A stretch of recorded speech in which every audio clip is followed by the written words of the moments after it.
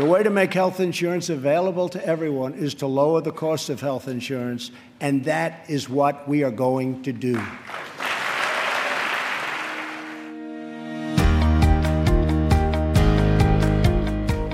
I'm Dan Diamond. This is Pulse Check, and that was President Donald Trump speaking about healthcare on Tuesday night in his address to Congress and the nation. So, what did Trump actually say, and does it matter? You can find our analysis and fact checks of Trump's claims in Wednesday's issue of Pulse. The president misstated or exaggerated at several points. But on this episode, I wanted to go deeper with conservatives and libertarians on their specific reactions to what he laid out.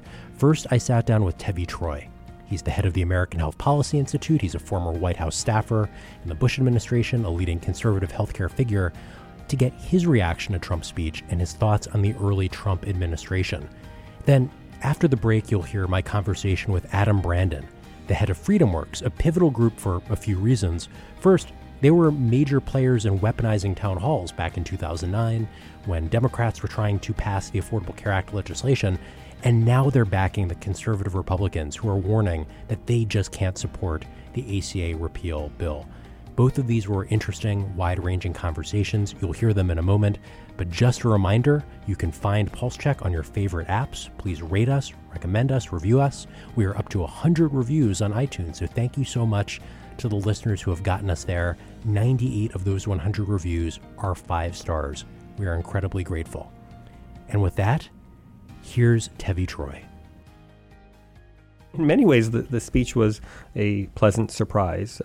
People who were critical of that initial speech, including myself, I thought the inaugural speech was kind of dark. I thought this was much more in the realm of a normal prepresidential speach. It was almost boring. It was almost boring for a Trump speech, which in some ways is good politically for him. Right.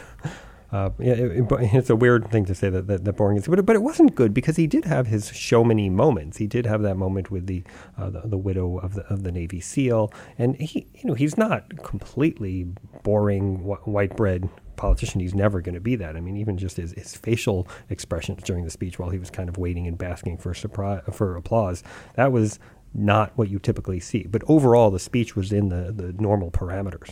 The moment with the widow, I heard the applause, but my head was down writing the story. I didn't actually see that until like 4 a.m. when I went back and watched the speech over again. So it was a big moment, but it wasn't the moment that I was necessarily keyed in on when looking for healthcare clues. So focusing in now on healthcare and thinking about what Trump said in that speech, he laid out 5 principles for a Republican plan. One was keep the popular ACA provision on pre-existing conditions, but there was also the idea of tax credits, expanding the flexibility on Medicaid, expanding HSAs, and then there was one more, allowing insurers to sell across state lines, that old saw. Any of those provisions, when you look at them, Tevi, did they come across as something that was new or notable in your mind? Not really, but again, not in a bad way. You've heard this thing over, you want to talk about old saws. There's this old saw that Republicans don't have a plan for repeal and replace. Republicans have no plan on health care. The truth is Republicans have had a general idea for a plan for over 7-8 years, and it includes a lot of the provisions that were mentioned last night. It includes purchasing across state lines and HSAs and some form of tax credits. It also includes tort reform, which he did mention last night. And Congressional Budget Office, I know people on this podcast probably know CBO, but Congressional Budget Office scored a plan along these lines back in 2009, I think it was the Boehner alternative, and said that would reduce the average cost of premiums. So there is some sense to what the Republicans are saying. The idea behind Republican plans, I've been saying this for a long time, and Trump said something along these lines last night, which is the idea is to reduce the cost of health care so as to incentivize people to purchase on their own and not take the Obama approach, which is heavy on mandates and heavy on subsidies. I know you're a Republican, and I know you're also very intellectually honest. So thinking about what Trump said about his plan would reduce health insurance costs, lead to better care, those principles that he laid out, will they get us there, or is Trump at the risk of overpromising what the Republican plan will do? I thought it was interesting that he didn't talk about coverage numbers, because I think that's where Republican plans don't match up to Democratic plans. And I don't even necessarily mean that in a bad way. I mean, Democrats are always going to be more generous in the type of and the amount of subsidies they're offering. And that Boehner plan that I talked about back from 2009, while it did reduce the average cost of healthcare, it didn't cover as many people, meaning it doesn't have the government spending money to cover as many people. So the Republicans just have a different view on this, and I think Trump articulated that last night. One thing that I thought was really interesting in the Politico coverage this morning was there was this article, I think it was by Sungmin and Rachel Bade, where they talked about how different Republicans saw the speech in very different ways. And on the one hand, you can call it vagueness. On the other hand, you could call it wisdom. You try and get both sides to hear what they want to hear in the speech that was given. I mean, he didn't go into that technical level of detail that people like you and I like to delve into. On the other hand, it was the equivalent of a State of the Union address that doesn't go into that level of detail.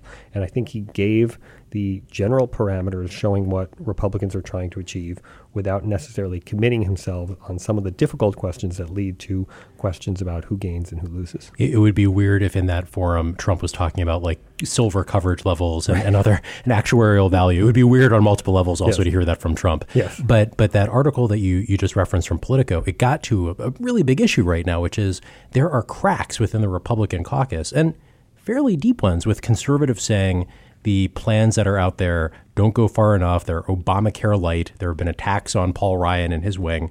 And then there are the moderates in the Republican Party who are worried about yanking away Medicaid expansion, among other things, and leaving some newly covered Americans out in the cold. And the average watcher of the speech would not know that because Trump talked about Congress. You need to move quickly to strike down the ACA. So I think what I'm curious about most is, does Trump's vague statement on healthcare, does that help Republicans by giving them cover and direction, or does it not really do very much at the end of the day? It's just a statement to the country and doesn't give direction to Republicans on what they need to do next. I think the speech helped in two ways. One is in the way we were talking about a few minutes ago, that the speech surprised people in that it was one of these normal presidential speeches, and it was actually relatively optimistic in contrast to the darker inaugural speech, and that there were some explicit calls for unity out there. He tried to have this unifying message. So it helps in that macro sense. And then in terms of the 5 principles, he could say, I put out more principles. They're certainly more detailed than he put out in the campaign. It keeps both camps within the tent at this point. And what we hear all the time from the folks in Congress is we're going to pursue this via regular order. And so I think that this regular order idea is something that they're going to have to pursue. There were cracks and rifts within the Democrats in the time leading up into the ACA. The policy-making process is very messy. In fact, my friend and a guy who worked for me at the White House Domestic Policy Council, Yuval Levin, wrote a very smart piece in National Review recently where he talked about the messiness of the process in policy. And he said that at any given moment, it could seem that a policy has no chance of passing and has 100% certainty of passing. And you can never tell day to day which is going to be that day. And at the end of the day, obviously, things do happen and some things get passed and some things don't. But just looking at it at a moment in time doesn't really give you the answer. You just alluded to this. You were in the White House in the Bush administration, the Domestic Policy Council. You were on the Hill in several capacities in the Senate and House side. How much does one of these speeches actually shape the course of debate for days or weeks to come? Is this just a blip and a moment where Trump is getting his chance to kind of check off policy priorities and speak to the country, and we will then move on in 24 to 48 hours? Or do these become signal moments in an administration where Congress is looking for some wisdom from the president on what to do? I think I'll cop out a little bit and say they can be signal moments. I mean, there are so many moments over the course of a campaign, and these moments are for a form of accretion. Over time, they build who you think a person is. But sometimes a politician can surprise you, as I think Trump surprised some people last night.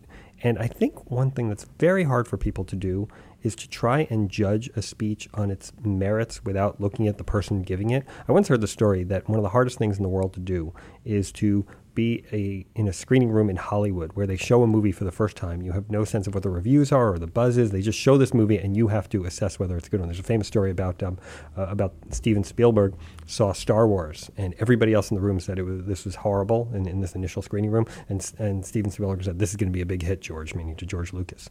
So I think in Washington, you often look at the speech or the event through the context of how you view the person. And I think it's hard to step back and say, well, let's look, was this a good speech? Is this a signal moment? Might this change the tone? And I saw on Twitter and some of the coverage this morning that some people who have been relentlessly critical of Trump, both on the right and in the media, I'm not going to say on the left because the Democrats, they're in their camp, but I think some people said, hey, wow, maybe this is a different Trump. I think also it gets to the sense of expectations, and that if Obama had delivered the speech after the speech making that he had done, it would have fallen flat or certainly been perceived as not one of his high water marks. Whereas for Trump, after weeks of bumpiness, this is seen as a moment in time where things are a little more still and calm. You were, in addition to being in the White House and on the Hill, you were in HHS. You were a senior leader there, overseeing biopharm issues, among other things. In the speech last night, Trump took a couple shots at FDA and how quickly they moved to get drugs through the pipeline. Meghan's story is about the unbounded power of a father's love for a daughter. But our slow and burdensome approval process at the Food and Drug Administration keeps too many advances, like the one that saved Meghan's life, from reaching those in need. Was he right? There are clearly challenges at FDA. You'll hear from the pharma folks all the time that it takes something like 10 years and $1 to $2 billion to get a drug through, and that it's not a fast process. On the other hand, we don't necessarily want it to be a fast process. We want it to be an effective process. And I look forward to seeing who the FDA commissioner is going to be. And there's been a lot of talk about who it might be. But I think there will be. And the influence is on Trump's shoulder with Peter Thiel pushing for candidates who might be more interested in deregulating what the FDA does. I think whoever the FDA commissioner is going to look at easing certain regulatory burdens. I think that's just going to be the approach of a Trump administration on FDA, but not at the expense of safety, right? Safety is the top priority over there. So I think Trump is right to point to some challenges at FDA, but it's also important to look at this within the context of what's going on with his call to reduce pharmaceutical pricing. I think if he's going to put together some kind of plan on pharmaceutical pricing, he needs to have carrots like FDA deregulation or easing the process at FDA, along with the sticks that he's talking about, which include reimportation, which the pharmaceutical companies don't like, or some kind of direct negotiation, which they're also worried about. You now run the American Health Policy Institute, so you're working with employers among other groups. What do they like that they're hearing from Republicans on health reform, and what are they worried about with some of the plans that are currently circulating? That's a good question. Look, my sense is that employers dislike uncertainty. So that's the number one thing. They want to know what's going on. Yeah, they must be loving the Trump administration so far. But in addition to that, they want to have a stable system that allows them to continue to provide health care to their employees and dependents should they so desire to do so, as long as they have enough incentive to stay in the system. And 177 million people get their health care via employers. And that is a crucial building block in the healthcare system, and it's a building block that we should ignore or harm at our peril. So we have to be very careful about that. So I think the employers that I talk to say they're very worried about changing the tax treatment of healthcare, for example. And if you change the tax treatment of healthcare, where employees and employers get a tax break for getting healthcare through an employer-sponsored plan, I think if you change that, it might change some of the incentives. And one thing we learned via the ACA is that it's very hard to get people covered. And the employers are good at getting people covered, and we shouldn't lose sight of that. One report that came out from your team, I think just this week, is that the budget reconciliation measure that would repeal the ACA would leave many of the employer mandates in place. Does that mean, in your mind, that repealing the ACA via reconciliation doesn't go far enough? You're referring to a report that Mark Wilson, our chief economist, a very smart guy, worked at Department of Labor, also worked at the Hillary Task Force doing healthcare in the 90s. I did not know that. I was pointing Wow. that out to Mark. But and Mark also is one of the few people we had at a conference last year, and they said, who do you think is going to be the president next year? And he raised his hand and said Donald Trump. So he's a very far-seeing person in many ways. But Mark pointed out that reconciliation does not address some of these employer mandates. That doesn't mean reconciliation is the complete end of the process on dealing with healthcare and dealing with the ACA. But if you just use reconciliation as laid out in that that scoop that you talked about that Paul Demko got, meaning the leaked draft of the bill that Politico got a hold of, that would not cover these employer mandates, and so that is an issue. However, I will say that while Paul did have a good scoop, I've heard that they've moved on and that there are other versions circulating around. But the Paul scoop did give us a sense of where things were at that moment a few weeks ago. So, and just to be clear, this is the House GOP bill that was reportedly submitted to CBO, and we had that scoop. It's now been about 4 or 5 days, but the bill itself was about 2 weeks old even when we saw it. Is there a Republican plan that is circulating, or one that has been kind of injected into the conversation that you, Tevi, think is especially good or promising here as a way to repeal and replace the ACA? I'm careful not to put my finger on one particular plan. I think there are a bunch of plans that Republicans are talking about that are interesting and creative. And I think for the most part, Republican plans tend to focus on that umbrella of issues that I talked about that would help reduce the cost of healthcare. And the real disagreements among Republicans are not on those major planks that would reduce the average cost of premiums, but on what the benefit is to individuals who need the help. What is the form of that benefit? Is it a tax credit? Is it a refundable tax credit? Is it age-related? Is it income-related? I think those are the kind of sticky questions that need to be resolved. And I don't have a preference necessarily. I just think that you need to design it the right way. And you mentioned CBO a couple of minutes ago. CBO is hugely important in this process. I remember back in 2009, the first Ted Kennedy proposal on what became ACA, and it got a CBO score that I'm not exaggerating when I call it horrific. It was something like $3 trillion for covering 13 million people. And people were freaking out and pulling out their hair and saying, oh, this is horrible. And then Max Baucus and his folks went to work and said, well, let's raise a tax here and let's reduce a subsidy there. And they tinkered and they played around with it. Let's create the Class Act, which was a long-term insurance plan that actually went away because Secretary Sebelius thought it was actuarially unsound, but it helped the CBO score. Yeah, the long-lamented Class Act, right. RIP. Right. So working through the CBO process is a part of the whole policy process that people often don't recognize. And figuring out how to get the CBO score you need often requires certain compromises and agreements and shifts. And I think you want to maintain maximum flexibility so that you can deal with those shifts that the CBO scoring process requires. You've had an interesting career. We've talked about a few of those stops, the White House, the Hill, being a leader in Ache, Shake, Chess. You were also a multi-time published author of various books. New book out recently, Shall We Wake the President, on emergency response and the president's role and the consequences in healthcare and otherwise. I thought the book was especially well-timed considering the election and Hillary Clinton raising questions about Donald Trump's fitness for an emergency.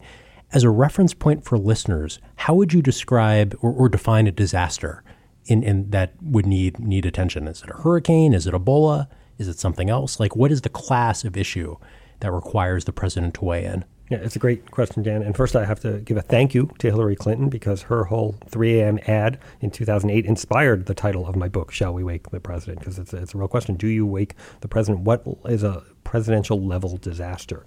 And what I talk about in the book are disasters with what I call ripple effects that go beyond just a localized event. If there is a major crash on I-95 and people die, it is a tragedy. It is a bad thing, but it is not a presidential level disaster. If there is a raging pandemic that threatens to cross multiple states and kill millions of people, that is a presidential level disaster. Now, obviously, there's a big range between those two things I talked about, but when something has scale and can affect people in multiple states and can have ripple effects beyond just the immediate place where it's taking place, that's what I'm talking about when I'm talking about presidential level disasters. And in the book, I divide it into two major categories: acts of God, which are acts of nature, and then acts of man, which you might include terrorism or some kind of massive hacking attack. So I split it up into those big umbrellas. Is a bad CBO score an act of God, given that CBO is supposed to be God in Washington, D.C., according to Chuck Grassley? A bad CBO score can be a disaster for the person who put forward the legislation. Fair point. But by your definition, I'm just curious, Trump talks often about how Obamacare is a disaster. He even said that last night. So by your definition, does Obamacare actually qualify as a disaster? I'm a critic of the Affordable Care Act, as you know, and I think it's had a lot of problems in terms of cost hikes. The word disaster in terms of presidential level disaster just doesn't apply here. So I mean, we could quibble about the choice of word, but I'm kind of protective of my own little word of disasters given in this book I wrote. Yeah, probably not something we need to wake Trump up at 3 a.m. about, that Medicaid enrollment numbers are X value. Well, I mean, in terms of Trump, waking him up is really not an operative concept because he might be up at 3 a.m. tweeting. I mean, he seems more apt to wake up his aides than they are to wake him up. And this was something with Bill Clinton. Bill Clinton would famously be up half the night. He didn't sleep that many hours, and he would be more likely to wake his aides than to have them wake him. I ask this with no small amount of self-concern because I am often up at those hours too. Is that a problem for executive decision-making when you are that tired that you are not maybe at your best when needing to make important decisions that can shape the course of your presidency or the country? Yeah, that's a good question. I don't think key presidential decision makings tend to be made at that hour. I mean, you might have with Trump a presidential tweet, or with Clinton he might be asking about some abstruse policy issue. But in terms of the policy process where you have different meetings, there's deputies meetings and principals meetings and policy time with the president. I think those meetings tend to take place during the daylight hours. I do think it's interesting, though, you just alluded to the tweeting that Trump does. There have been numerous reports that he will tweet something at 5:30 in the morning, and the White House team has to then figure out a policy that fits around whatever tweet Trump fired out at 6 a.m. and how the ripple effect goes down. One last question on disasters is bringing it back to healthcare. How vulnerable is the nation right now to a disaster that kind of rises to that level, a pandemic or otherwise? How concerned should our healthcare system be? I have some worries. We did a lot of work on this when I was at HHS working on preparing for pandemics, and we are better prepared now than we were, let's say, in 2000. But the last two diseases that worried people in the U.S. were Zika and Ebola. And despite the fact that we spent billions of dollars on a strategic national stockpile and spent $500 million a year on maintaining it, we did not have a countermeasure for either one of those diseases. So if something comes up that is more virulent and more deadly than either of those, and we don't have a countermeasure for it, it's a real hole in our strategy. Our whole strategy is making sure that we have something that we can deploy, meaning a countermeasure, a vaccine or an antiviral, and we can get it to the place within 24 hours and we can distribute it to the population. If we don't have a countermeasure, and it's going to take months and months through the FDA and NIH and all the various steps in the process, I don't know what our plan is. One last question that I just thought of here. Hillary Clinton inspired the title of your book. Donald Trump, there are multiple questions about his readiness for an emergency. How comfortable would you feel under, say, President Jeb Bush? Like if Jeb Bush was president right now, would that be a more comforting thought in the case of a 3 a.m. emergency than President Donald Trump, who has not been tested on the executive scale in this way? And it's sort of an impossible question to answer. I mean, you want a leader who knows how to communicate with the American people in times of crisis. And Trump, and I wrote this in the Wall Street Journal before the election, has certain advantages. He has a good way of getting a message to people so that everybody hears it. He has a good sense of the moment of showmanship when he went down to Baton Rouge, for example, during the floods this summer, and he gave out supplies, and that actually was one of the better moments of his campaign.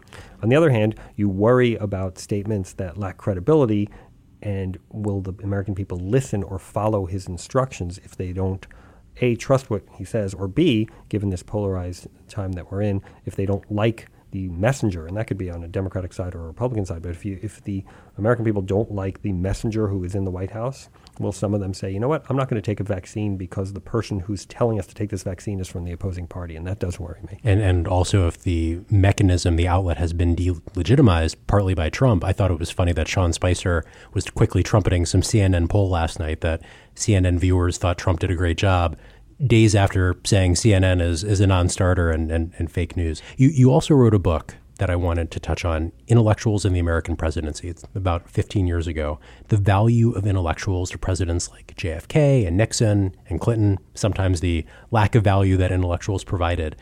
Is this White House friendly to intellectuals?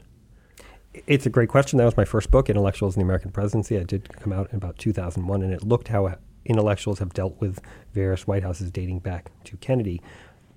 This White House is seems to be dealing with different intellectuals than we've seen in the past. And I've written a number of pieces for Politico magazine about this. There was kind of a conservative intellectual establishment, and that intellectual establishment, for the most part, did not back Trump during the campaign. And I wrote a piece before the election about the certain group of intellectuals on the conservative side who did back him. They mostly tended to come from the so-called West Coast school of Straussianism around the Claremont Institute. And since the campaign, he still has those supporters, but there have been other people who have been more sympathetic to him from the traditional conservative establishment who have coalesced around him. And I think it's leading to some interesting shifts within the conservative movement. In fact, the recent piece I wrote for Politico magazine suggests that the conservative movement might be splitting into three distinct groups. One is the ever-Trumpers, the ones who are very supportive of him and continue to be. The second is the anti-Trumpers, the ones who, despite the fact that there's now a Republican in the White House, can continue to be critical of him no matter what he does. And then there's what I call the safe space conservatives. These are ones who really don't want to engage on the Trump issue per se, but they will criticize the media for being overly harsh on him, and they will criticize the excesses of left-wing protesters, and they use it as a way to avoid engaging directly on the Trump issue. Who are the most prominent intellectuals associated with the Trump White House right now? You think a little bit about the Claremont School, and there were some people who've backed him, like Charles Kessler, Larry Arnn, Victor Davis Hanson has also been supportive. I don't know if these folks are regularly meeting with the Trump White House, although I believe Larry Arnn from Hillsdale College has been consulted on many issues. I think that's the kind of thing that develops over time, and you have a group of people within the White House. And when I was in the White House, we had the Office of Strategic Initiatives that was headed by my friend Pete Wehner and also by Barry Jackson, another good friend. And they would reach out to intellectuals on behalf of the president, so they formalized the process. It's not clear to me yet how that is taking place, but I do know that you've got this guy Mike Anton at the National Security Council who went by the pen name Decius during the campaign, and he is close to many people in the Claremont School. I assume he is leading some of that intellectual outreach. He went by the pen name for years online and wrote about all kinds of things from national security issues to, I think, like his taste in wine and clothing, which was kind of an interesting unmasking. You were an intellectual. Has this White House reached out to you? No, I've had no formal outreach from the White House. I do have some friends who work in the administration, and if people call me and ask for advice, I'm happy to give it. But I've not been officially tasked with anything, and I'm not officially on board with anything. If they asked you to serve, would you? It's a good question. I think if the President of the United States asks you to serve, you have to think about it seriously. And I think that's if it happens of a Democratic administration or a Republican administration. Obviously, with this kind of thing, it depends on what the role is and what your responsibilities would be and how much authority you have within the process. But I'm not looking to serve, and I think that would be how I want to answer the question. As we are talking, it is the morning after Trump's speech. We are a little bit ahead of a vote in the Senate on Seema Verma's confirmation moving forward to run CMS. So by the time listeners hear this, I assume that vote will have proceeded and she will have gotten the support of the Finance Committee. You've gone through the confirmation process, the nomination process to be Deputy Secretary of HHS. What was that experience like? How partisan did it become? Especially, I think at the time you were going through that, the nation had been pretty divided. It was late in the Bush administration. The nation was pretty divided over some of Bush's social policies. The confirmation process is a long and arduous one, and I wrote a piece about this for National Affairs a couple of years ago. It takes 4 to 6 months if everything goes right. I think that is too long. The position I was up for was Deputy Secretary. The Deputy Secretary is an important role. I don't think it should take that long to get someone that senior into administration. And Deputy Secretary, to be clear, you are essentially like running the day-to-day operations of HHS. Yeah, I was the number 2 person, the Chief Operating Officer of the Department of Health and Human Services.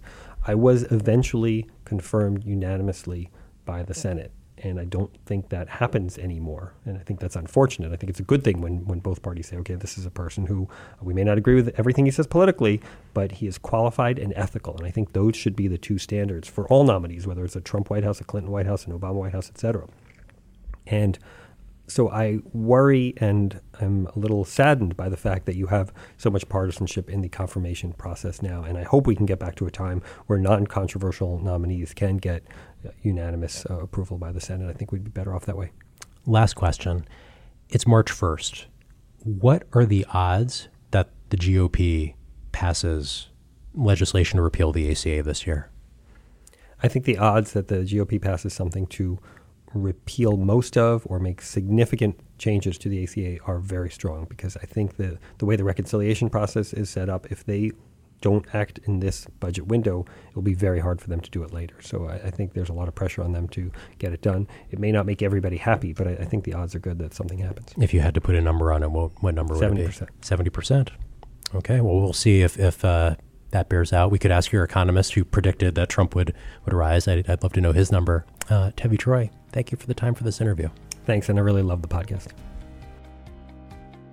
Hey, this is Dan Diamond, and thanks for listening to Pulse Check. Just a reminder, if you are enjoying these conversations and you are not subscribing to our morning newsletter, you can rectify that right away. Go to politico.com/politicopulse.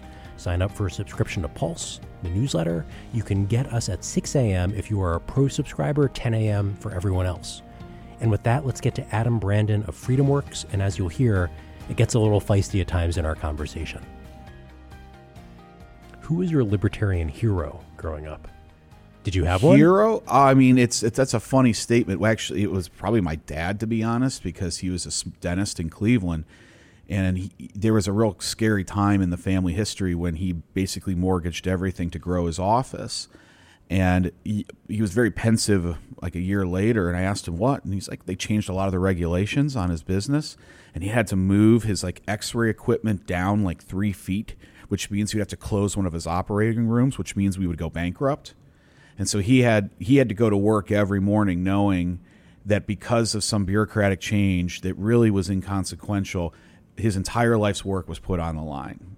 And I thought that was unfair. I thought that was really, really unfair. So that was a clarifying moment that early in life. And then I read Atlas Shrugged. So you put those two things together, and that's where I am today. That's usually the path toward the making of a young libertarian. You're right. And as when I also read Schumpeter, and I had a stint where I was overseas. I was at Oxford in England. And one of the things the tutor would make you do is you had to take two ideas and kind of merge them together in a synthesis, two different ideas. And since I was studying economics, I found that I could always talk about Austrian school principles because no one else ever did, and I had an easy in to a controversial subject. But at the end of the day, I find that money and economics is like water. It just flows. There's effects of gravity. And so if you want to grow an economy and you want to grow wealth in a society, there's things that you do. And I think that's what politics is we are trying to figure out as a lot of people how we're going to most rationally divide up our society resources. And I find that a functioning market economy, and this is a great segue as we're talking about healthcare, how do you best deliver these healthcare resources? And we have a scarcity amount of resources in our country, and I believe that the more price transparency, the more the functioning the market is, the more the relationship is between you and your doctor, the better healthcare decisions we're going to make. Well, let's use that segue that you've teed me up for so nicely into healthcare and politics right now. So in the landscape of ACA repeal efforts, right, on Wednesday afternoon, as we're talking, there are 3 Republican senators, Mike Lee, Ted Cruz, Rand Paul. And you just mentioned my 3 favorite Republican senators. Well, I know they're aligned with your group. Mm-hmm. You've applauded their stance, and their stance is we cannot vote for the leaked bill that would repeal the ACA because it's Obamacare light. Yes. Doesn't go far enough. And those 3 on their own, they can be the roadblock to moving forward. They have tremendous power because the Republicans they can only lose 2 votes at maximum in the Senate. And then on the House side, Meadows and Walker, the caucus leaders for the Freedom Caucus and Republican Study Committee, have come out and said the exact same thing, that this bill creates a new entitlement program. It's not enough. I assume that not only are you applauding these guys, you're talking them and rooting them on. Here's my question. After years of Republicans vowing to repeal the ACA at first opportunity, are you worried that Republicans now saying we can't vote for ACA repeal, that opens them up to new vulnerabilities, the risk of being primary, the risk of being seen as hypocritical by their voters? I mean, all of the above, I'll give a blanket yes. This is a very complex time, but you've got to do it right. The reason that we wanted Obamacare repealed was not so we could have Donald Trump care or not so we could have Paul Ryan care. And no matter where you stand on this, right now, Republicans own Obamacare. That was the mandate for the election. So we have to have a little squabble, and unfortunately, these can't be behind closed doors. This is very out in public right now. Sometimes because Politico is reporting on those closed door struggles and bring them to light. So but unfortunately, we have to. I think it's actually very interesting that we're going to be probably very close with leadership on some of the things they're pushing on fundamental tax reform. But here on Obamacare, we have a lot of daylight. And I have to take one quick step back. When I look at what's wrong with Obamacare is that there's like two solutions to our healthcare problems. The first one is with Obamacare, let's force more people into it. It's about access. Obamacare is about putting more people into this system. And I look at it as the system's busted. And what I'm looking at reforms are, let's do the things that lower the cost, and that's how you increase access.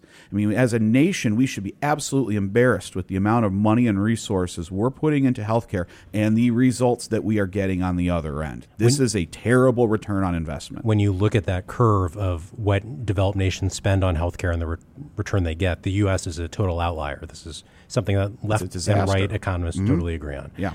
You mentioned the feuding and the squabbles within the Republican Party over ACA. I was struck, Adam, that when I was thinking back on the Democrat fights, and those were real fights in 2009 and 2010 over health reform, they certainly got heated. I don't know if they've gotten as heated as some of the things I've seen. I think Meadows' wife sent an email saying, we can't vote for Ryan Care, like blasting. By the way, I love that you have a congressman's wife telling her friends to call. That shows the power of grassroots right there. I mean, normally you would think that she would be in this almost elitist position, right? She's married to the congressman. No, she's getting her friends to call. That I love that. Freedom Works MVP of the week. That's right. That's okay, right. Well, maybe that precludes my next question about whether this is good or bad. You think it is a good development? Well, what I think you have actually taking another step back, the reason we are where we are today is the failures for Republicans to articulate their vision for health care in the failure of Clinton Care. And when Clinton Care was repealed, you just went back to the status quo. We're not repealed. It didn't. Okay. Yeah, fair enough. Sorry. When it failed, you went back to the status quo of what it was before. There was no change. Then the next big changes were Medicare Part D that Republicans brought in, S-chip. That's something that Republicans brought in. It was like these core parts of Clinton Care all of a sudden are coming back, but they're coming back from Republicans. So that set us on the path to Obamacare. So right now, and this is why I'm totally zen with a very crazy moment, because right now is that opportunity to, and I thought that when Ted Cruz hit the floor of the Senate a few years ago, that was our last shot at stopping this train. No, we were given and having a near-death experience helps clarify some things. And the fact that we have this one more chance to get health care right, what I don't want to do is tweak it. I don't want to kind of bring back some of the best parts of Obamacare, because if you do all of that, all you're doing is setting the stage for Bernie Sanders care. That's the next Medicare for all. Next step on this train. What we have, this sliver of opportunity, is to actually back up the rhetoric we've been saying, patient-centered health care between you and your doctor, that we believe philosophically is going to be good for everyone, for the healthcare, distributing our healthcare resources. That is our opportunity right now, and that's why if we have to stop and cause some problems, we're going to have to do that, because we've got to get it right. So just an editorial note, I don't know if Medicare for all is going to have congressional support. Great idea from the left wing, probably not the votes, especially in a Republican-led Congress. But thinking about what you want Republicans to hold out for, if you've got Cruz and Paul and the others saying, we're not going to vote for this, what is that thing that you want them to vote for that you are comfortable getting behind? So in 2015, you had this vote. And you had only a handful, Susan Collins, and I believe it was Senator Kirk, who voted against it on the Republican side. 3 Republicans on the House side who voted against this 2015 repeal bill. And it made it all the way to the president's, and then the President Obama, vetoed it. That should be the starting point. There was unity. And I have to ask my Republican colleagues, if you weren't serious about the vote then, why did you take it? So use that as your starting point. And then this is why I'm a big fan of Senator Rand Paul's bill and companion legislation from Mark Sanford in the House. This actually puts us on the path to what we've been talking about philosophically, repealing Obamacare and replacing it with patient-centered alternatives. You could argue that one reason they took the vote then was because the political consequences were better than the practical outcome, which was they knew it would get vetoed. Well, but I was serious, and I think these other guys were serious. That wasn't a joke for us. That was a real legit bill. I think coming across to me, to the listeners, is your true passion for this. Well, let's put this now in context of Trump last night gives his speech, his de facto State of the Union, where he lays out a number of principles on what the Republican plan should be. What did you hear from him that you liked and you didn't like about healthcare moving forward? When I look at what President Trump is following right now, he seems to be very closely following what Paul Ryan is pushing. So I'll probably be using the word Ryan's plan a little bit more than I would even use Trump's plan. And I see there's some guidelines that Trump laid out. And it's not so, I mean, the point here is not just repealing Obamacare and then we're done. That's not the point. The point is how are we going to get to these patient-centered markets going forward? And right now, there's some things I like in what the president and Paul Ryan have talked about. You're talking about expansion of HSAs, which I think is a major part of things going forward. Health savings accounts. Health savings accounts. I mean, so that's nice. But the big problems I have is there's still an insurance mandate, and I just have a philosophical problem with government mandates. So that's a philosophical issue. Beyond that, then you have the Cadillac tax is still in there, which is an area that I could agree with Union Democrats on. Part of if we're going to be moving towards more individualized health care plans, I don't want to be taxing certain plans. I want you to be able to get the plan that you want. But the real problem gets down to this difference between tax credits and tax deductions. To me, a credit is it's a subsidy. That's all it is. It's spending by a different word. And if we get down this road, this would be the disaster, because from here on out, every single political presidential race, it's going to be talking about how high are you going to raise the free money in the tax code. And we got to get away. That's not a market mechanism. That's not helpful. And the other problem I see, and this is my understanding of economics, whenever you give free money like this away, the insurance companies are just going to add that right into the cost. So you're not doing anything to really help bend the cost curve. And when I mean bend the curve, my definition of bending a curve is actually spending less, not reducing rates of growth. Well, I want to be very explicit here. Trump did say one of his principles is the tax credit, which lines up with Speaker Ryan. You were saying that's a no-go. Non-starter. That's a because that is a new entitlement. And so I guess this is one of the best ways to communicate with the president is to do this, to kind of lay out your principles in the media. But and I actually have hope that that the drafts that you're hearing are new and that there will be changes. But this is why you have Lee and Paul and Cruz and the members of the House Freedom Caucus speaking up, because they don't want to have their fingers on a new entitlement program. We've gone down this road. Let's try something else. So to be clear more broadly, you are opposed to government subsidies for health care. The current tax break for employer-sponsored insurance, in some ways, is the government subsidizing the cost of health care for 160 million people. Sure. And actually, you call me a sellout here right now. I will say that part of the solution probably going forward is going to be some actually well-funded high-risk pools.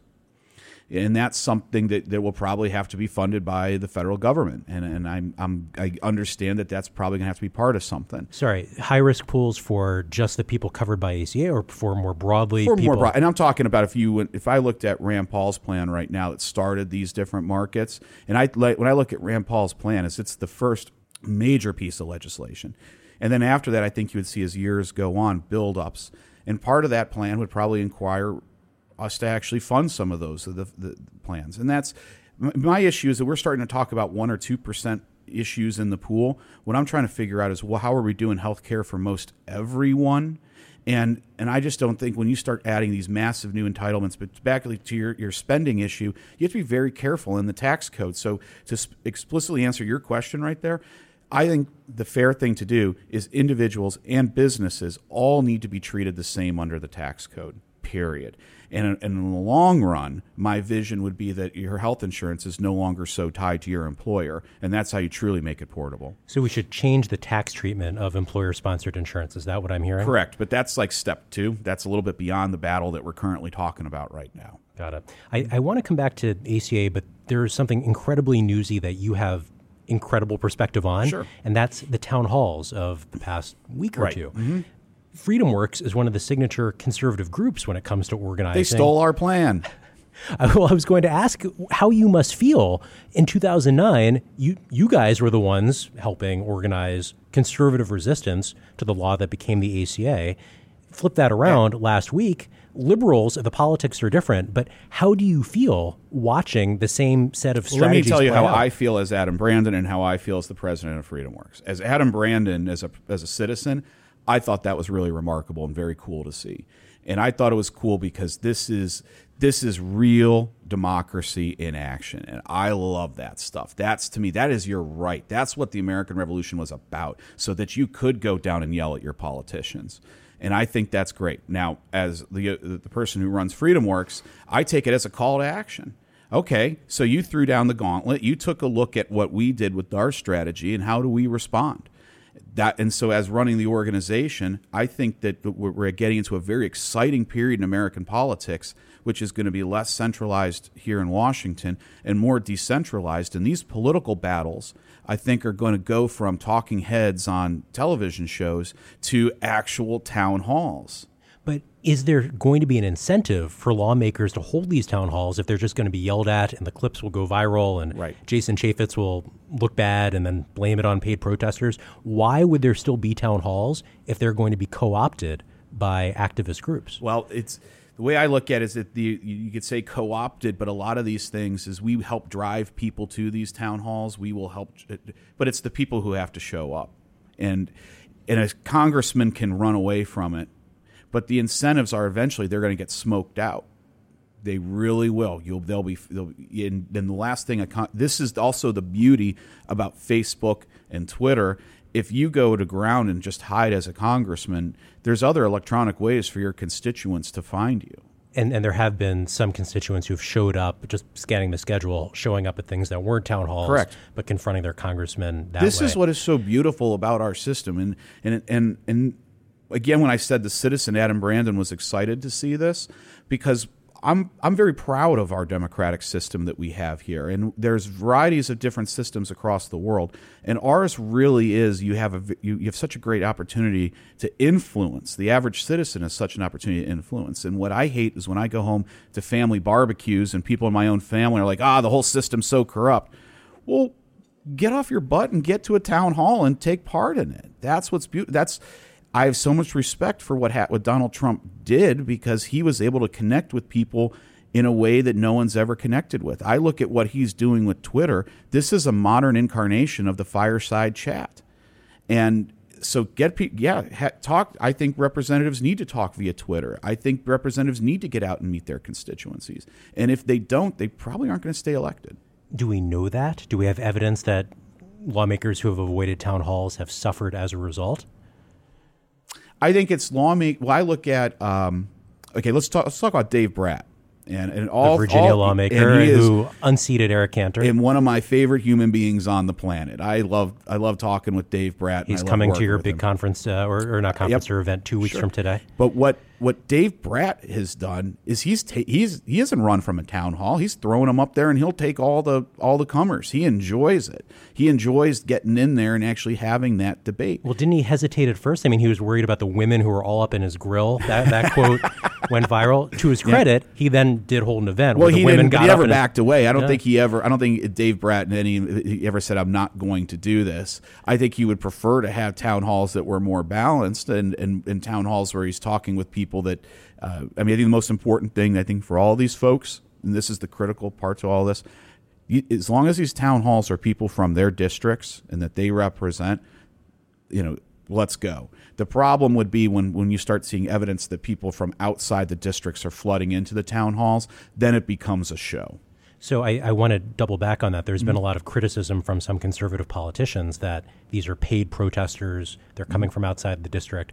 there has not been a lot of evidence from the reporting that our team has done that that's happening. Do you have a stance on that? My stance is I think a lot of this is organized per se, but then again, when I watch the videos that I see, these seem to be really impassioned people that, I mean, most of the videos I've seen, these are people who are really concerned about the future of healthcare. So Republicans better have a good response for them. One other thought on town halls before moving on, which is you're talking about the positives and constituents getting involved.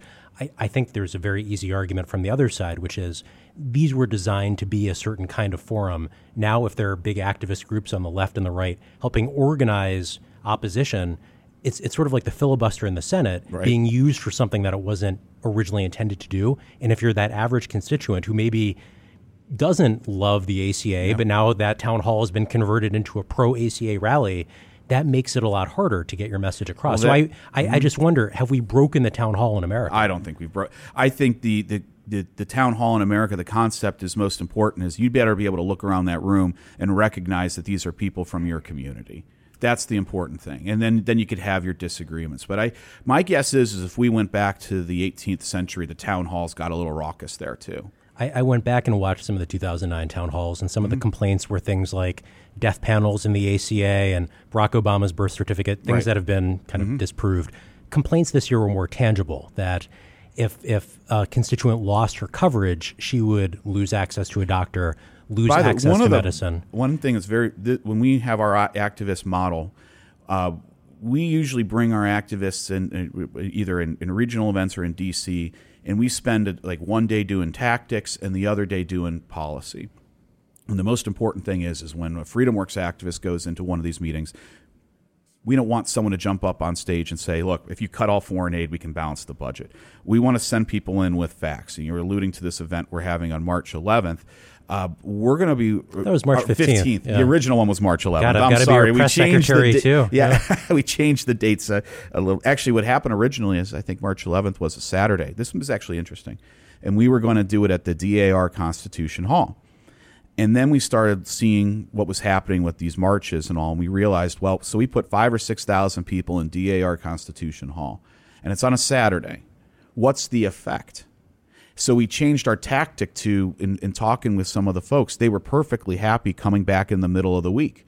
And we immediately thought, well, I'd rather have a much smaller crowd that was highly focused going into members' offices than a weekend event that was really a lot of fun. And I think that's part of the change in our tactics is we're really driving home with these more targeted. Like we did something for Dave Bratt last week. We did something, I think there's something going on for Mark Meadows right now. I mean, we're trying to be very tactical in who we're supporting and when we're turning and adjusting your strategy. I do want to get back to this question, though, because I think this is at the heart of the ACA issue right now. Constituents coming up and saying, if you take away my coverage, I will lose access to these things that I need to live. Should they lose access to those things? The problem is that with the argument is this is the problem we're facing with entitlement reform as well.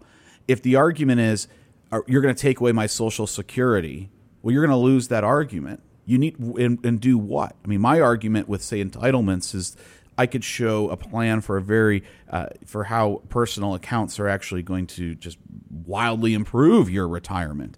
The problem for Republicans right now is they need to show how their healthcare changes are going to deliver higher quality healthcare at lower cost. So the problems that they've been having in these town halls is people have every right to say, hey, I got Obamacare. That's what I've got. And you're going to take it away. What are you going to replace it with?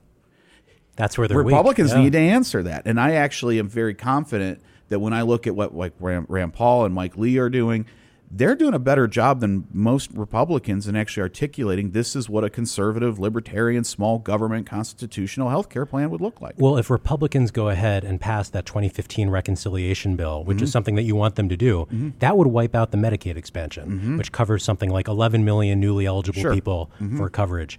It has no replacement for them. Correct. You would be okay with that Medicaid expansion going away? Sure. I mean, I would say I believe from what I've read that 2/3 of those folks were already eligible before they got into it. This is Brian Blaze's point. Brian Blaze, who's now in the White House on the NEC. So, but then you look at that last population. So, and what I like about the Rand Paul bill is it's that 2015 plus plus massive HSA health savings account expansion, allowing the state line, doing all kinds of other things that will create a market almost overnight.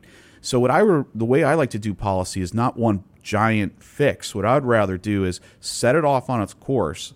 And let's be honest, Rand Paul spoke at a FreedomWorks event the other day, and one of the first things he said was, Republicans we talk like we don't care. Like, I'm not going to say those people who are losing their health insurance, I care. I want them to have health insurance. I think there's a lot of individual reasons why those folks don't have health insurance, and I'd like to one by one go through, like that 3-year-old with leukemia that there really isn't a market solution for. We need to have a solution for, but that's kind of those are smaller percentages. Let's get it right for the majority of the population. And then once we have a functioning system that's lowering costs and increasing care, for those people who are not getting the benefits of that system, well, then you come back and you fix that with policy. So even though taking that criticism that maybe the Medicaid expansion, it's not 11 million, it's only 3 or 4 million people, and there will be some sort of replacement, but maybe it won't come right away. It seems like the Republican plans, as scored and looked at by independent experts, would not cover as many people as the ACA currently covers. If one American dies because of losing coverage, is that an acceptable outcome? Well, I hate I never say definitive statements. 100, not one person, or I don't like saying that. That's again, but these are real people. Yeah, who these are real by the people. policies. But your own point just now with lawmakers have to keep the real people in mind. Sure, I want to keep, but what I'm thinking of is, how do you build it? We're talking about a massive system. What is it going to look like in 5 years? What is this going to look like in 10 years? So that one person who can't get coverage, I don't know why they couldn't get coverage right now. My guess is and also in the Paul Ryan or the Rand Paul, there's too many Pauls in this conversation. In the Rand Paul plan, there's a 2-year delay. So everything kind of continues as it is for 2 years right now. But I would actually argue right now you're probably having more people dying from lack of coverage that would be solved, the people would be saved if we move to these new systems. So why would that happen? Because there would be more coverage, or the quality would be better? Both. And I actually look at the innovation. I mean, I remember, as a good libertarian, I'm one of these guys that believes in human power and the ability for humans to solve problems. So I believe if you free up these markets, there's lots of there's things that we don't even think of right now. When I think about your cell phone, and I know that someday I'm going to take a pill, right? And then as I'm going through the day, my cell phone's going to tell me, look, you need more vitamin D. Hey, you might be getting a cold. Hey, your cholesterol, like, no joke, you got to get... That's where healthcare innovation is going to go. And I want to fully embrace a system that is going to be embracing that. But remember, we're talking about these healthcare outcomes, not to jump around, but I get so excited when I think about what the frontiers of technology that we're about to get on, and the preventative care that we're probably going to get on, being able for you to work with your own phone. I mean, I'm now conscious of how many steps I take in a day because I see it on my phone. That is a healthcare outcome, and I want to make sure that that you're pushing that. I think that more people. But it sounds like we're developing those things right now, even with the ACA in place. Like those technologies. But I think if you let this thing fly a little bit more, and you bring more competition, we're talking about these people who are losing their care. How many people in America have a choice between 1 or 2 healthcare providers? I want you to have 180 choices. Or 350 choices. And that's how, getting back to that one person with care, I believe in my system, when that person has 180 choices versus 2, they're going to find the coverage that they need, in my vision, more than the current vision. So thinking about Republicans settling on a vision and agreeing on something that they are going to be able to vote through both chambers, how soon will that happen? And do you see it happening? It's going to happen. It's going to happen this year. I think it's going to happen. I think what you see right now is this is the first trial balloon. And I hope that there's some cooler heads that prevail and be like, you know what? Republicans should not be about creating a massive new entitlement. What we should be about, and not being scared of our own shadow, to get out there and say, we believe in these free market principles, and we believe, actually, one of the people I love hearing talk about these issues is John Allison from the former head of BB&T Bank. He used to be the president of the Cato Institute. he gets so excited when he talks about the moral case for capitalism and how it provides, in the abundance that it can provide for society. We need to be talking more about the moral case for what we're talking about in healthcare and how this is going to better serve and better distribute healthcare resources rationally. I mean, that's where we're kind of losing the battle right now. We seem like such mean curmudgeons taking healthcare from people. No, we're trying to build a system that everyone can get the healthcare that they need and they want. That's it for Pulse Check today. Thank you to Bridget Black Coffee Mulcahy for excellent production work. Thanks to Tevi Troy and Adam Brandon for their time. You can find Pulse Check on your favorite app. Please rate and review us. And you can let me know at ddiamond@politico.com who you'd like to hear from next. And we'll be back with a new episode of Pulse Check next week.